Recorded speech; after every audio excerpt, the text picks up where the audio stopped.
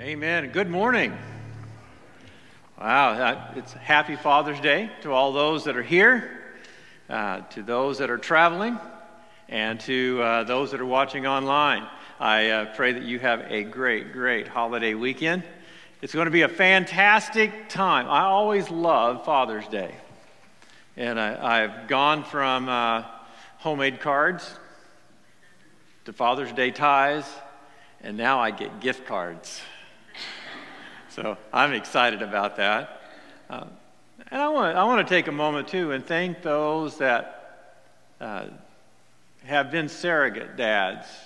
I look around and I see many people here today that I know of that have been a father figure in your lives or in other people's lives. And I want to say thank you for that. As one that grew up without a father and not having that experience, there are several men that influenced me and allowed me the privilege of being able to work alongside them and taught me how to swing a hammer. They taught me how to do many things in life that I didn't have that figure in front of me. I didn't have a father in the home. And they took time. And I'm just thankful.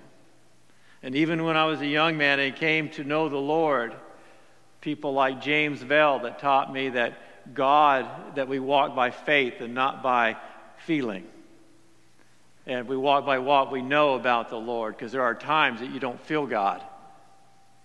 We love those times, but he's the one that helped me on that. And then Clyde McKendry, love that guy. He taught me how that Christians don't have to be doormats. Now, you think that, well, that's not a very good lesson. Oh, yes, it is. That's a great lesson. And so there are so many people on and on and on. James Murray that taught me how to understand that it's not what you have, but it's what you give that makes the difference. So many men, and I just want to say thank you. And if you're here today and maybe you don't have children of your own, if you look around, there are many children that could use a dad. And a dad is something that you are. You're just a dad is not just fathering children, because any guy can do that. It's being there for them. So if you know somebody in your life that doesn't have a dad, I would encourage you to step up and be that person in their life, especially in these days. In these days that we live in, the family is bombarded. The family is under attack by the adversary. And I don't know about you, but I'm tired of it. I know that when God created, the very first institution He created was the family. And He designed it to have a mom and a dad in the home. That was His design, His way of allowing children to be nurtured and trained and raised to love Him and to serve Him. And I'm thankful for single parents. I'm thankful for single moms. I'm thankful for single dads. But I will tell you, the formula that God placed was a husband and a wife to raise their children together. Because there are some things that moms can do that dads, we're thankful for moms. And there are some things that dads can do that moms just aren't able as well. It takes both. So I just want to encourage you to strengthen your families. In this day and time where the adversary is on the prowl, looking to destroy families, looking to destabilize the family unit, it's up to us to stand up and say, this is the time that we say we are not taking another step backward. We're drawing a line in the sand and we're saying no more. We are children of God. We know what the Scripture says, and we are going to stand firmly on the Word of God. So I haven't got to my notes yet. I'm going to get there. But this is just something that's impressed on my heart today, that we need men and women to stand up and say, I know what God has said, and I'm going to use my gifts and talents and abilities to bless others, especially those that don't have parents of their own. So I would encourage you to do that. I know that many things that are going on in our church today. I know that there are many people that are in need of prayer. I know that many issues of people that watch online and people that attend church here regularly that are going through difficult and hard times in their lives. And I look at it, and as an individual, you look at it and you say, well, they're going through this, or they're going through this, or they're going through this. But when you start seeing this pattern, you begin to understand. And if you've pastored as long as I have, because I've pastored more years than what I'm going to tell you, that you start seeing a pattern of the adversary at work. And here's one thing I know.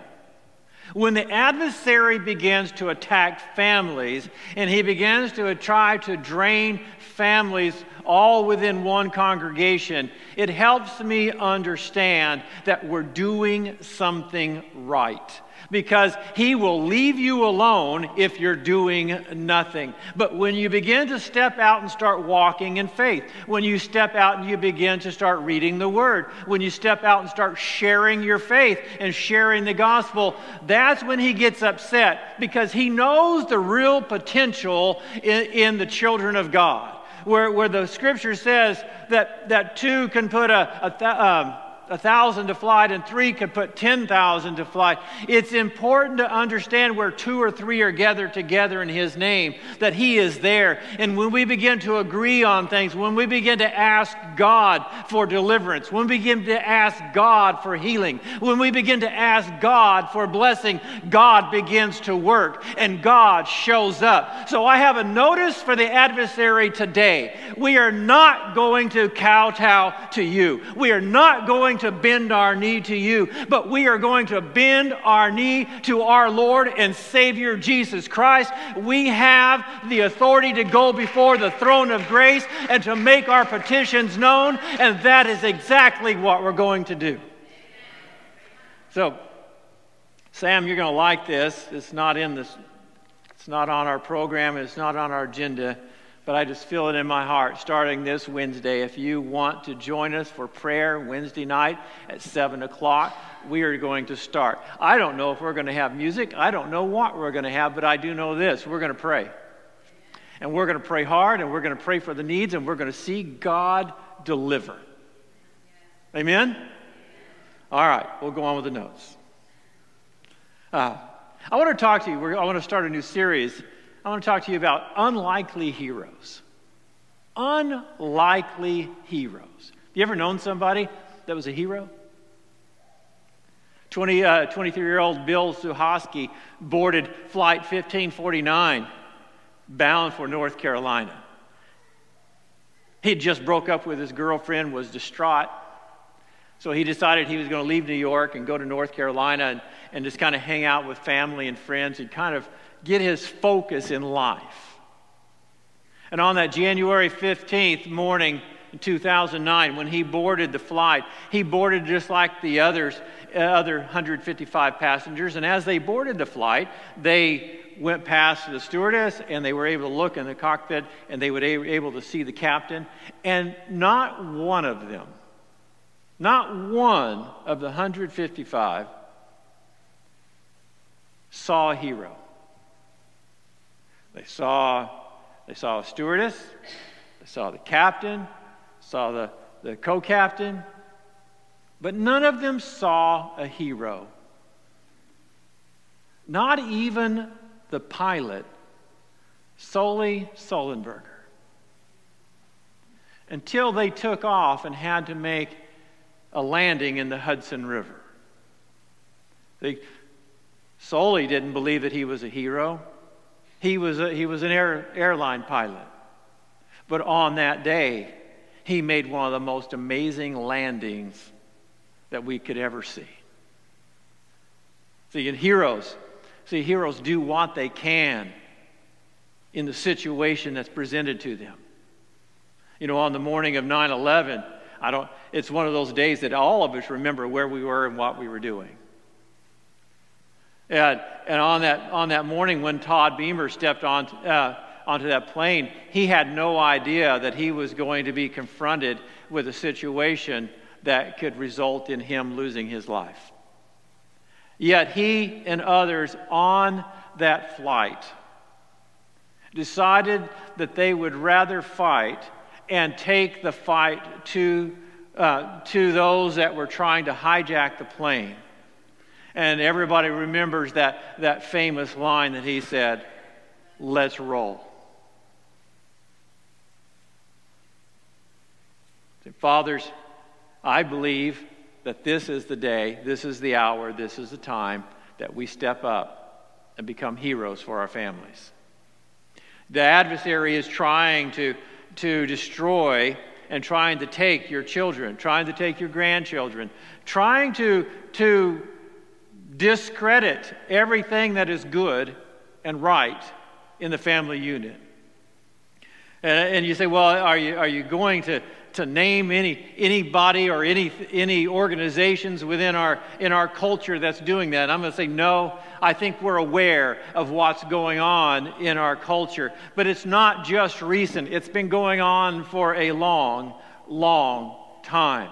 It's time, though, for the fathers, for men to stand up and say, I don't know how you're going to work and I don't know how you're going to live, but as for me and my house, we're going to serve the Lord. Whether your children are in the home with you, or whether you have a distance between you and your children, or whether your children are grown, it's the responsibility that when God allowed you to be a dad, when God allowed you to be a father, that it's something that lasts a lifetime. Whether you have children, or whether you have children that you have adopted or that you have grafted into your life, it's time for godly men to stand up and say no more. That we are going to lead our families in the ways of God. We're going to lead them in prayer. We're going to lead them in holiness. We're going to lead them in righteousness. We're going to help them understand that the most important thing in this life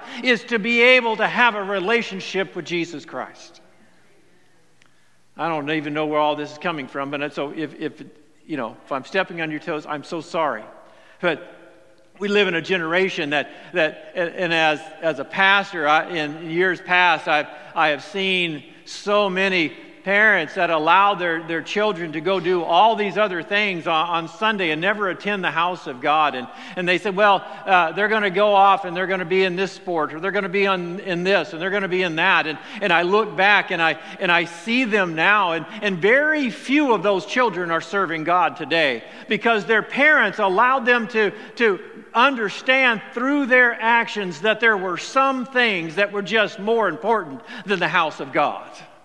Now, that's my opinion. You can be wrong if you disagree. But I believe it's time for godly people, godly men, godly women to stand up and say, let's focus on the things of God. When we do, great things are going to happen. See, heroes are driven by something greater than their own life. They're driven by family. They're driven by faith. They're driven by humanity. They're driven by something else. And it's not any different in the Christian life. Hebrews 11 is a list of heroes of faith. It's a whole list of people that were in there. And I believe I have a scripture up there, if you would roll to that, please. But most of them, in fact, I would say all of them on that list or in that list were unlikely heroes. Abraham was called by God. He wasn't anybody. He lived in the land of Ur. That's all we know. And he was called by God. He wasn't a king's son. He wasn't anything. He was just Abram, and God called him.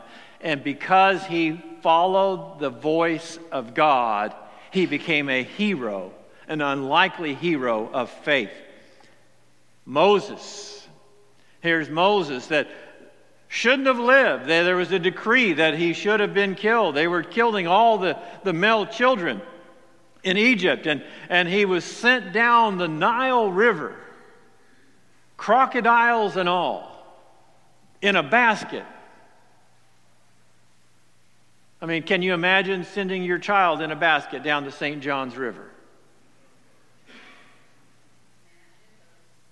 Whew. And yet, through the providence of God, the Pharaoh's daughter saw him, had compassion on him, took him as her own son, and then asked for an Israelite woman to come take care of him, and the person that was able to come take care of him was no less than his own mother. Talk about God intervening. But who would have thought? Moses. What about Rahab? Here's the children of Israel going in to take the promised land, and they reach Jericho, so they send some spies. And there's a harlot, a prostitute, that lives in the city. And she hears why they're there, and she's heard the stories how God is with these people. And she takes a risk. She takes a chance and hides the spies, putting her own self at risk because she believed. And because she believed, the spies told her, put a cord down, a red cord down out your window, so we'll know that it's you, and we'll spare you. And Rahab became part of the lineage of Christ. See, they all had one thing in common. All of those that are in Hebrews 11, they believed. They heard the voice of God, and they believed. They believed. See, heroes react to circumstances because of an underlying belief.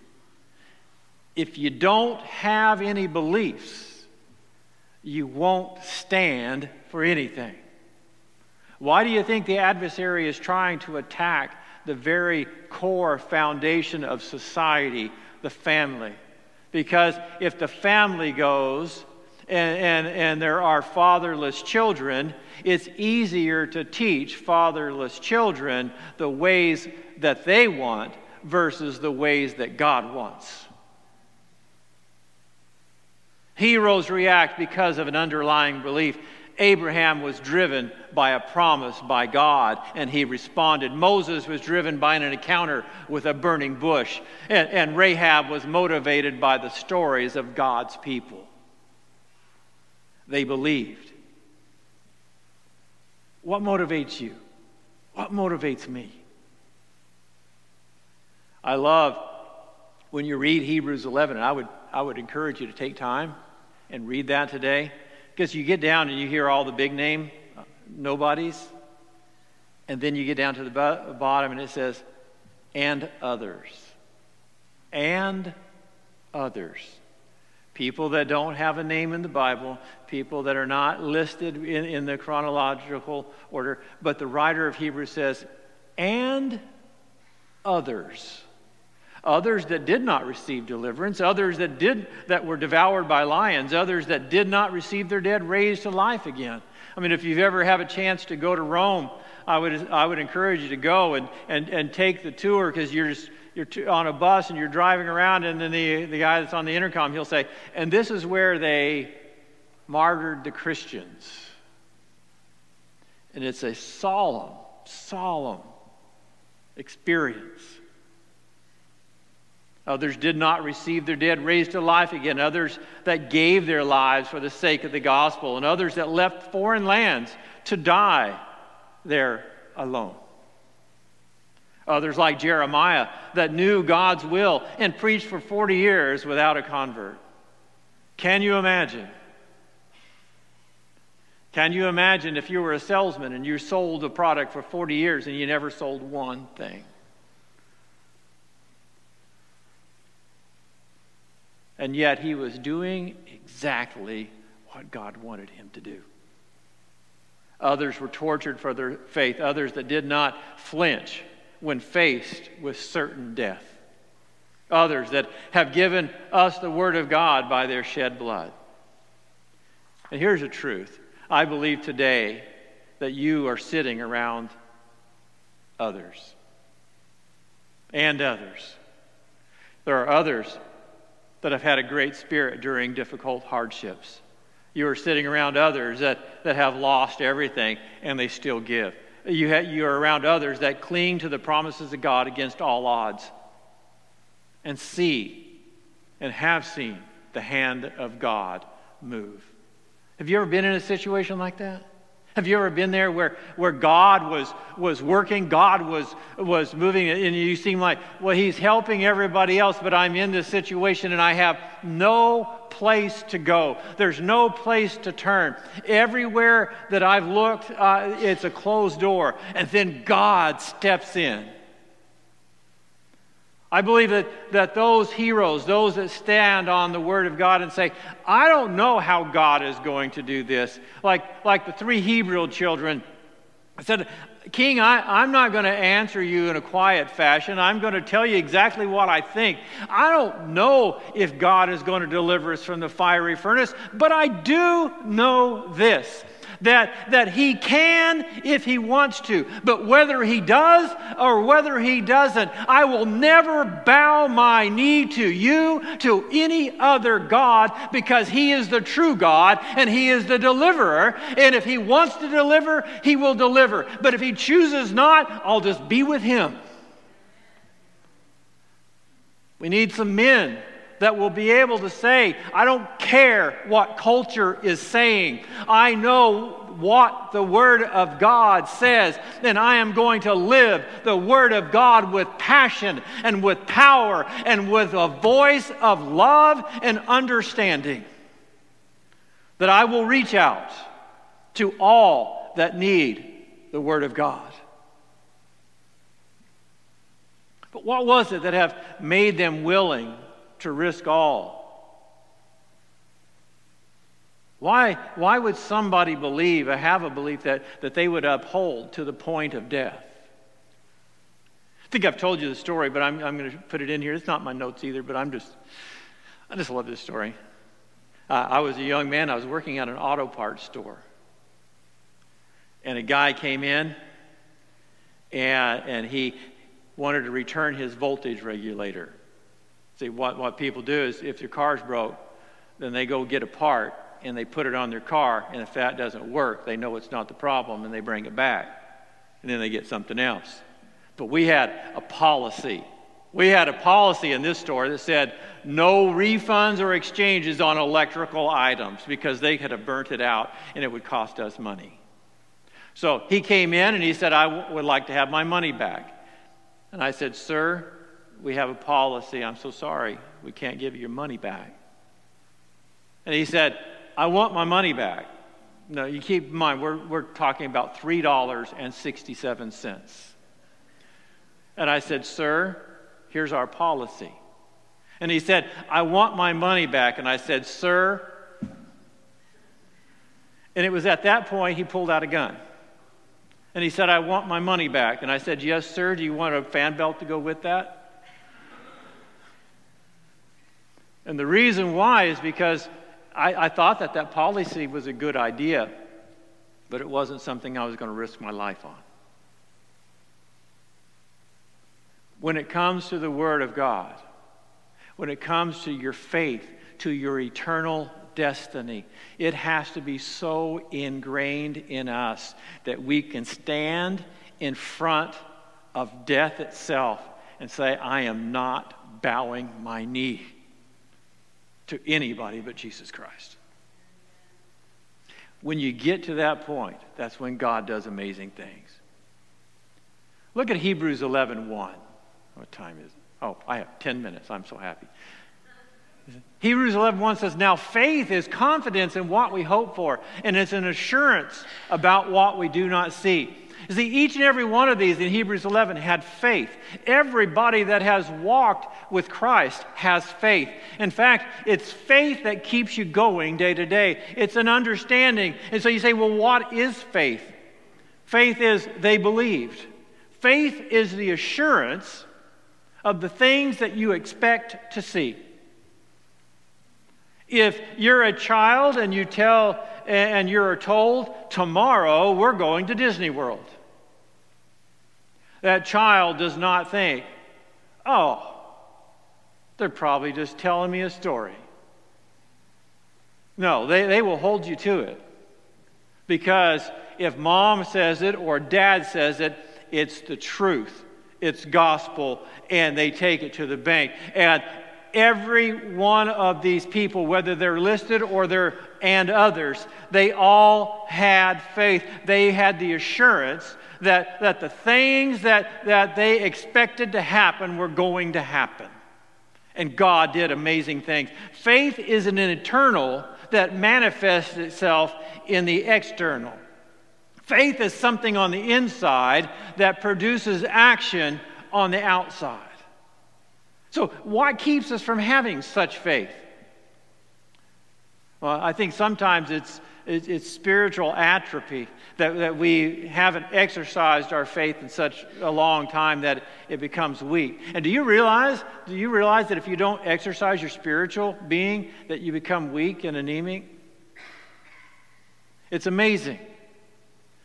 I think sometimes that the church in America, not us, because we're practically perfect, but others, I think we treat church like we live in Disney World, where everything's fun and everything's great and everything's fantastic and everything around us is easy and exciting. And the truth is, our faith will not always lead us on the primrose path. Because if you have faith in God, you're going against the flow. You're going against the current. You're following the narrow path. You're not following what most of culture believes or what most of culture understands or what culture is identifying. But you're going against it. You're saying, this is what the Word of God says, and I'm going to believe the Word of God, and I am not going to hate anybody. I'm not going to down anybody. I'm just saying, as for me, I'm following the Word of God. When you do, your faith will be tested, but the Bible says that the trial of your faith will produce great things in your life. They had faith. They believed. And the second thing was, they chose. Not only did they believe, but they chose. They had action. See, faith is a choice that we take. Faith is something that if you believe it, you're going to act on it. Circumstances we face in our lives are simply just opportunities to strengthen our faith, to allow us to understand that God is in control. The adversary is looking to dilute your faith, to get you to a place where you will cave, where you will give in, where you will deny your faith. It's the trial of your faith, as the Scripture says, that produces in our lives. It is how we respond to the little things that will determine how we respond to the larger things. David didn't go out and just defeat Goliath. He didn't just walk out one day and say, look at that guy. He's as tall as a basketball rim. Here I am, 5'4" or 5. I think I'll go out. I got my new slingshot. I think I can take him. It didn't happen that way. David learned about the things of God while he was attending the sheep. A lion came by one day and he defeated the lion, and then a bear came by to take the sheep, and he defended the sheep. And by the time he got to Goliath, he already had some some deliverance in his own life from God, and he was able to look and say, look, God delivered a lion into my hands, and God delivered a bear into my hands, and certainly he can deliver this giant, this uncircumcised giant that's defying the living God. Certainly he will deliver him into my hands. And I don't know what you're going through. I don't know what you're facing, but I do know this. If you look back on the things that God has blessed you in the past, they will build your faith and confidence that you can stand today and say, I know He delivered me then, and He's delivered me here, and He's delivered me here, and it's no different because Jesus Christ is the same yesterday, today, and forever. And if He delivered me yesterday, He's going to deliver me today.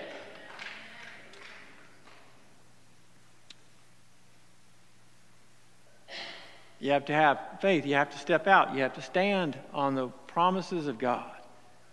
And you say, well, how's it going to work out? Well, if you stand in the promises of God, it's going to work out exactly the way God wants it. You say, is it going to be perfect? For Him it is. And here's why. Because not only do you have to believe, but you have to act. Third thing that they did was, look, their focus was on eternity. They viewed life through the lens of eternity. What does that mean? See, it's easy to serve. If you ever gone on a short-term mission trip? You know, you go 3 or 4 days and sleep in a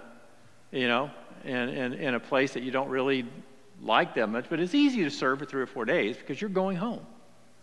You know, you have your bed at the house. It's there. And it's easier to serve. And if we have that mentality about this life, when we understand that this life is short term, we're only here 70, 80, 90 years, 100 years. What is 120 years compared to eternity?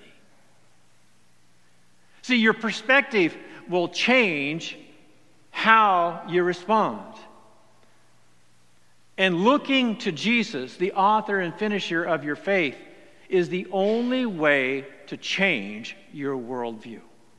When you look to Him, Paul said it this way to the church in Philippi in Philippians 1. He said, Christ shall even now, as always, be exalted in my body, whether by life or by death. And I want you to look at that. Notice that Paul separates himself from his body. He says, my life is going to exalt Christ. Whether I live or die, it doesn't matter. If I live, it's going to be for Christ. And if I die, it's going to bring glory and honor to Christ. Whatever Christ wants of me, that's what I'm going to do. He says, for to me, to live is Christ. And to die is gain. But if I am to live in this flesh, this will mean fruitful ministry for me. Look at that. I mean, I've thought about that all week. How was he so confident that he would have a fruitful ministry if he was alive on this earth? Because he said it in the previous verse. For me to live is Christ. My focus is on eternity. My focus is on the kingdom of heaven. My focus is on doing everything I can, not only for myself, but for all those around me, to make heaven their home. My goal, my ambition, my drive, my vision, everything is set on Christ. Everything is focused on Christ, knowing that this life, no matter how long you get to live, and I pray that everybody has longevity, but the truth is, it doesn't matter if you live to be 18, 80, or 180. When this life is over, that's when eternity really begins. And everything that you do in this life, every time that you stand in faith in the promises of God, is going to be adding blessing and to your crown of glory. And God is going to reward you for your faithfulness. We live in a culture. Paul saw his life as that he was a spiritual being in a failed body. And if you read, he says, man, whatever I want to do, my body doesn't want to do. And whatever my body wants to do, I'm not going to do it. Because he saw himself trapped in this sinful, carnal body. And he said, I am a spiritual being and my focus is on eternity. And I am not allowing my flesh to determine my actions. I'm not allowing fear. I'm not allowing doubt. I'm not allowing worry. I'm not allowing hate. I'm not allowing anything to separate me. I am going to stay focused on Christ. We live in a culture today that identifies with the body, not as a spiritual being, but as with the body. That's why the identity markers in culture today are all sexual, because they define themselves as what kind of being they are. And any time that somebody identifies themselves first and foremost as a sexual identity, you can assure yourself that they are walking in the flesh. And by the way, just for record, God created male and female. Everything else is man-made. Do not hate them. Do not think anything else other than I love them and I want them to know the truth. But it's time that we with love stand up and say, this is truth. For to me to live is Christ and to die is gain. And as long as Paul was in this body, he belonged to Christ. And his reward was seen when he was freed from this life to truly be with Christ. I'm going to ask our praise team to come back. Unlikely heroes. Unlikely heroes. Fathers, I would encourage you. I don't care how old your children are. Pray for them. Encourage them. Love on them. Pray and ask God to give you a voice into their lives. Moms, you can do the same. If you see those around you that are in need, if you see somebody that has loss in their life, be that surrogate dad. Stand up and be counted as that man of God that is not only leading their family, but helping others to the cross. It's time. It's time. It's time that the church wakes up and realizes that greater is he that's in us than he that's in the world. Would you stand with me? I say, well, Pastor, you're kind of fired up a little bit. All right, well, I did have some barbecue last night. But that's not the reason. I get angry at the adversary when he picks on God's people. And I know through the Word of God and through personal experience that when God's people stand up and begin to pray and call on the name of God, the devil is defeated. The devil is cast down. And that's when we say revival happens, because revival is just bringing back to life something that was once alive. So revival only happens with God's people. So I want to encourage you today. I don't know what you're walking through. I know some of you, but I don't know what you're walking through, what experiences you have. But I do know this, that God is faithful. And God is looking for unlikely heroes that will stand up and believe what they say, and with love and understanding and compassion, live out the Word of God without fear and without favor. I want to call you today to that role. Let's be the people of God. I want to be that person of God. I'm not just preaching to you, I'm preaching to myself. I want to be that person that has eternal perspective.